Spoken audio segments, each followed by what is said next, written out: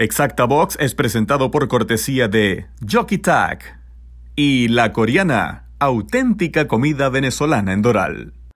¿Qué tal, amigos? Gracias por acompañarnos en Exacta Box. Con muchísimo cariño y con un gran placer les saludamos el miembro del Salón de la Fama, Ramón Alfredo Domínguez, y un servidor, José Francisco Rivera. Hoy muy bien acompañados por Irad Ortiz Jr. Ramón, ¿cómo estás? Te saludo y dejo para que tú mismo presentes a Irad. Bueno, estoy sumamente bien, gracias a Dios, y extremadamente contento de estar conversando con Irad, quien anunció que ya va a comenzar, Dios mediante, a montar. Y vamos de una vez al comienzo, Irad, porque yo personalmente tengo esta gran incógnita o duda acerca de qué fue lo que sucedió 2 días antes del Belmont Stakes. Yo estaba presente con José Francisco, estábamos haciendo una cobertura con Exacta Boxa y estás debutando un caballo de Chad Brown, Equal Pay. Parecía que te perfilabas como ganador entrando en la recta final. Sin embargo, el caballo va de mano. Quiero que me digas lo que tú sentiste en ese momento y lo que conociste después de dicha caída. Bueno, primero que nada, saludo a todos. Y en verdad, en el accidente que me pasó el pasado 3, creo que fue el día 3, la yegua iba súper bien, iba todo bien perfecto. Yo sentía que tenía bastante caballo, esperé hasta que enderezamos, la hice correr. Y a mi entender, cuando yo, sin ver la carrera, yo pensé que la yegua se había lastimado, se había partido una fractura o whatever, porque la yegua se fue, se inclinó su cabeza hacia abajo, fue que se enredó un poco ella, y cuando se va a tratar de parar, se vuelve a enredar. Y ya ahí pues, ya ella se fue, pero no se paró y volvió y se fue otra vez. Y la cabeza la mantuvo bien abajo y ya yo estaba hacia abajo. Yo dije, pues se fracturó. Pero no fue así. Ahí ya después del segundo back step que ella hizo, como la segunda vez que se fue, se enredó, se paró un poco raro, como que se paró de momento, si tú te das de cuenta, y ahí me expulsa hacia afuera, hacia el aire. Pues ahí me expulsó. Creo que fue la manera que me caí, porque yo estaba con ella, pero cuando ella frenó como que un poco muy sharp, muy rápido, me botó. Y pues después de ahí, pues pasó lo que me golpeé un poco en el piso, y los caballos de atrás, pues creo que fueron 2, me pasaron, gracias a Dios no me pasó nada grave, pero pasaron sobre mí. Y después de todo eso, pues nada, al hospital, y gracias a Dios que no salimos con nada fracturado. Vemos una cicatriz que tienes. ¿Puedes mostrar lo del brazo? Fue aquí, me cogieron 6 puntos, fue aquí. Tenía el brazo completo, como ven, hasta aquí. Ya me estoy poniendo unas cosas bien naturales que yo después les voy a enviar fotos de como cuando lo tenía cuando empezó también, si quieren. Y en verdad he puesto sábila y me ha secado todo eso en menos de nada, realmente. Y me siento bien, gracias a Dios. Lo único que me está molestando un poco la espalda, y gracias a Dios hemos mejorado mucho. Agua con saldiguera, en agua caliente con saldiguera. Y ayer estuvieron, un buen amigo mío me envió su personal masajista, que él brega con Edwin Díaz, que es un jugador profesional de Grandes Ligas, y es una persona porque tiene conocimiento y lo ayuda a él en sus masajes y todo eso, cuando él se siente un poco apretado. Y él me lo facilitó, me lo envió hacia acá, me lo mandaron, vino hasta mi hogar, y me bregó ayer. En verdad que me siento súper bien, estoy mejorando día a día, estoy tratando de hacer todo lo posible para estar 100% para el jueves. Oye, Ira, quiero preguntarte sobre la importancia no solamente del casco, porque sabemos que es vital correr y utilizar el casco, pero también la forma correcta en la que un jockey debe utilizar el casco. ¿Podemos hablar acerca de esto? ¿Cómo lo usas? ¿Qué puedes decirnos de tu experiencia después de haber sido cortado en la cabeza, pero salvado por el tema de usar el casco de manera idónea? Bueno, el casco que yo uso, que yo tenía, es el Wolf Carbon Fiber, y creo que es el mejor de todos. Realmente esa es mi opinión.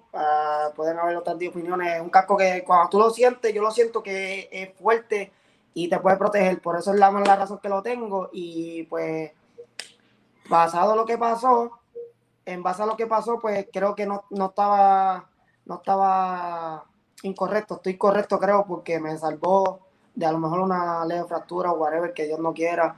y creo que fue un impacto bastante fuerte. El casco se abrió, pero no se deformó el casco, ni me protegió. El cantazo lo cogió el casco. La abridura que tengo en la cabeza fue del impacto también, creo que el mismo casco me golpeó, pero ya la abridura no fue con el impacto del caballo, sino fue con lo del casco, que eso aguantó el cantazo del caballo. Y creo que hizo un excelente trabajo el casco realmente, porque Ramón te puede decir lo importante que es, ¿me entiendes? Ya que es el cráneo y lo importante que es de cuidarte la cabeza, que es una de las cosas más importantes que nosotros tenemos en nuestro cuerpo, y eso es una cosa bien triste, bien delicada, en base a lo que es al deporte de nosotros, y es bien delicado, so hay que cuidarnos bien la cabeza, y pues gracias a Dios el casco hizo su trabajo esta vez. Ramón, disculpa Sí. que te interrumpa un momento, Ramón, pero quiero aprovechar el comentario de Irad, porque cuando nosotros nos enteramos de la noticia de que Irad estaba bien, vimos la foto que publicó José, que ya estaba en su casa, tú y yo estábamos cenando y estábamos hablando y tú me estabas explicando a mí, y yo ahora quiero que por favor le expliques al público el tema de la importancia de cómo, que no debe quedar bailando el casco, o de cuál es la forma correcta de utilizar el casco. Bueno, Ira y yo hemos hablado acerca de esto porque sí, es algo que muchos jinetes desconocen, no solamente que el casco debería quedarte justo, hay diferentes cascos, por lo menos Johnny Velázquez usa un casco que su cabeza quizás es más redonda y entonces es un casco que es bastante redondo también y le queda bien, pero mi cabeza es como más ovalada, donde si yo me pongo el casco de él, tengo como dos espacios aquí de estos lados donde no siento que es la protección correcta o no me queda bien.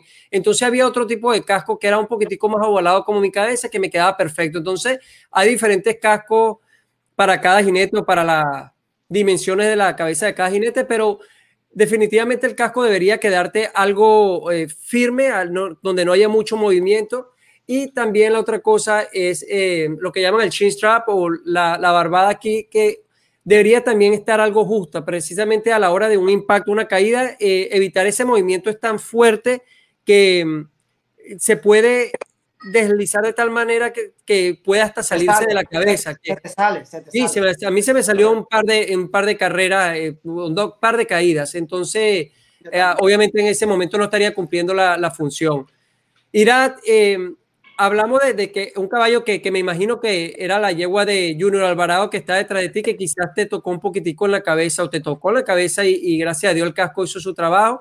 Ahora volviéndolo del brazo, da la impresión que tienes como la silueta del casquillo de un caballo. Quizás un caballo también te pisó en ese momento, ¿eh? Sí, creo que no me llegó a pisar del todo, pero sí me golpeó, parece que en el movimiento de las patas me golpeó.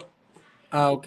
Y otro me golpeó por aquí, como el hip de la cadera izquierda. El hip me golpeó también algo, pero fue bien leve, ya que tuve dolor como por algunos 3 o 4 días solamente. Pero al principio, cada vez que pues, trataba de caminar, pues me dolía. Quiero aprovechar para invitarles a que disfruten el auténtico sabor de la comida venezolana en La Coreana, en Doral. Arepas, patacones, panes con pernil y queso y lo que usted quiera disfrutar de la comida de Venezuela en Doral. La Coreana, auténtica comida venezolana en Doral. Y los demás vienen a 10 cuerpos. Muy bien. Oye, Irad, hubo unas imágenes que le dieron la vuelta al mundo y que dicen mucho de tu relación con José Luis. Y es José Luis saliendo, corriendo a verte y a saber cómo estabas en aquel momento. ¿Han hablado ustedes al respecto sobre lo que ocurrió y sobre su reacción tras la caída? No, realmente de eso realmente no hablamos de cuando él llegó hacia mí, las cosas que me preguntó, hablamos, no, después que estaba bien, pues ya todo, pero creo que es el instinto del hermano, es lo mismo que yo voy a hacer, yo haría en su posición, que Dios quiera que nunca pase, pero es el instinto, creo, del hermano, el amor del hermano, es mi hermano, es mi sangre. Y nada, hablamos de cuando él llegó hacia mí, él se molestó un poco porque yo no le podía contestar. Y él me hablaba, yo le contesté, pero estaba todavía un poco noqueado, diría yo. Y él me preguntaba que cómo estaba y yo no podía decir, yo no podía hablar porque estaba todavía un poco, no estaba 100% realmente. le decía que la mano, le decía la mano y él se molestaba, pero habla, y yo no me salía realmente, y nada, después yo lo primero que hice cuando estaba en el hospital, que hablé por teléfono con él, le dije a mi mamá, le dije, dile que disculpa, pero es que no, yo lo escuchaba, pero no podía hablar más nada, no me salía. Pero nada, agradecido y con él, ya que es mi hermano y se preocupa por mí, en verdad, que eso me llena. Mira, y ese afecto y ese amor por el hermano se lo demuestra con el hecho de que sé que varios de tus conducidos en esa semana triunfaron como se esperaba, Callos como opción, pero también, gracias a Dios, el dinero quedó en la familia Ortiz porque tu hermano pudo montar varios de ellos. Pero nosotros nos reíamos, Francisco y yo, porque tuvimos la oportunidad de entrevistar antes y después de la carrera a Fausto Gutiérrez y acerca de la Etrusca, y él nos hablaba, pero él dice, no, Irán no me llama antes de la carrera, después que se cae, y yo de entrada le digo, Irán, ¿a quién quieres montar? Irán estaba, bueno, Fausto, yo estaba pensando, Irán, ¿a quién quiere el caballo? Bueno, estaba como con aquel discurso para decirme, Irán, tú pones el jinete que tú quieras, bueno, me gustaría que mi hermano la monta, perfecto, él la va a montar. Así Entonces, mismo fue, en verdad, es algo que desde que yo lo llamé, lo primero que él me dijo, tú escoges. Y yo le estoy diciendo, mira, Fausto, realmente yo sé que a mí no me gusta llamarte para hacer esto, yo no acostumbro a hacer esto, pero en la situación que estoy, ¿me entiendes? Y mi hermano no montaba la carrera porque había escrachado, yo lo sabía. Y yo le dije, si le pudieras dar la oportunidad, mi hermano me dijo, ya yo te dije que tú escoges, que tú me digas, yo lo voy a poner. Y yo le dije, coño, pues muchas gracias, pero me encantaría que la monte José, que es mi hermano, y me dijo, no hay problema, yo lo voy a poner. Y fue un acto de parte de él, fue bien respetuoso, y como todos sabemos, es una gran persona, él es una gran persona, pero estas cosas los dejan más saber de la clase personal que él es, porque él no pensó, en ningún segundo le pasó por la mente pensar otra cosa que no fuera lo que yo dijera realmente, en verdad. La persona, desde que yo hablé con él, lo primero que me dijo fue el que tú digas.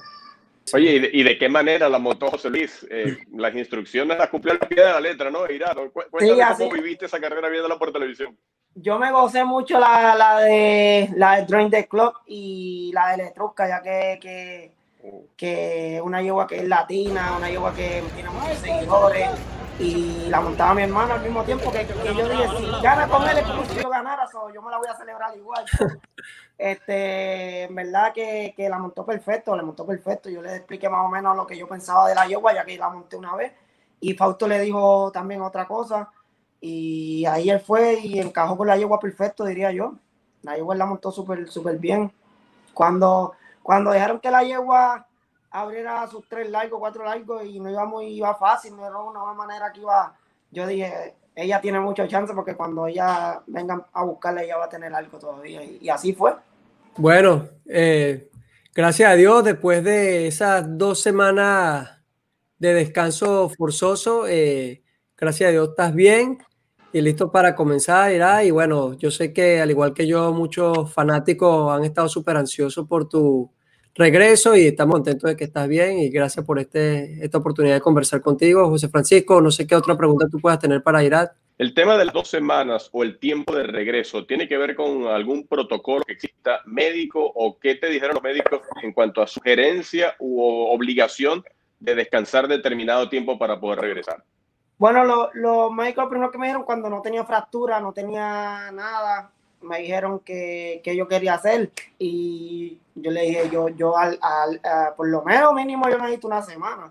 Yo no me sentía, yo no me sentía bien para volver a montar. Y ven, cuando si ellos me dijeron, está claro para montar, está claro, no tienes nada, es como toma antes el dolor cuando tú te sientas bien. Yo le dije, no, todavía yo sabía que yo tenía mucho dolor en mi brazo, no podía hacer muchas cosas con mi brazo, pero ya realmente, pues, he hecho un par de cosas y las puedo hacer, pues ya me siento ready para virar, pues, ya estoy preparado, realmente es lo que yo pienso. Ellos me dieron, cuando yo le pedí, me dieron hasta el día 11. Yo le dije, por lo menos dame una semana, me dieron hasta el día 11, una carta que después del 11 estoy claro para montar, y después del 11 todavía yo dije, todavía no. Y cuando me sentí preparado, le dije a mi agente, ahora sí, trata de buscarme por lo menos 3 o 4 para ver cómo el cuerpo reacciona, porque uno nunca sabe. Y tratar de montar poco el primer día para ver cómo me siento. Bueno, Irad, oye, muchísimas gracias. Todo el éxito del mundo y por supuesto seguiremos pendientes de tus actuaciones, de tus logros. Ese día hablamos temprano porque ganaste las 2 primeras carreras de esa jornada. Y bueno, siempre estuvimos pendientes también de lo que fue toda la actuación de ustedes en el fin de semana y vamos a seguir pendientes del trabajo que con tanto éxito siguen realizando en los hipódromos de Estados Unidos. Un abrazo, Irad, y gracias por estar con nosotros. Muchas gracias, muchas gracias. Les invitamos a que se suscriban a nuestro canal de YouTube Exactabox, active la campanita para que reciba alertas y notificaciones cuando estrenamos material. Gracias por acompañarnos. Nos reencontraremos, Dios mediante, en una próxima ocasión.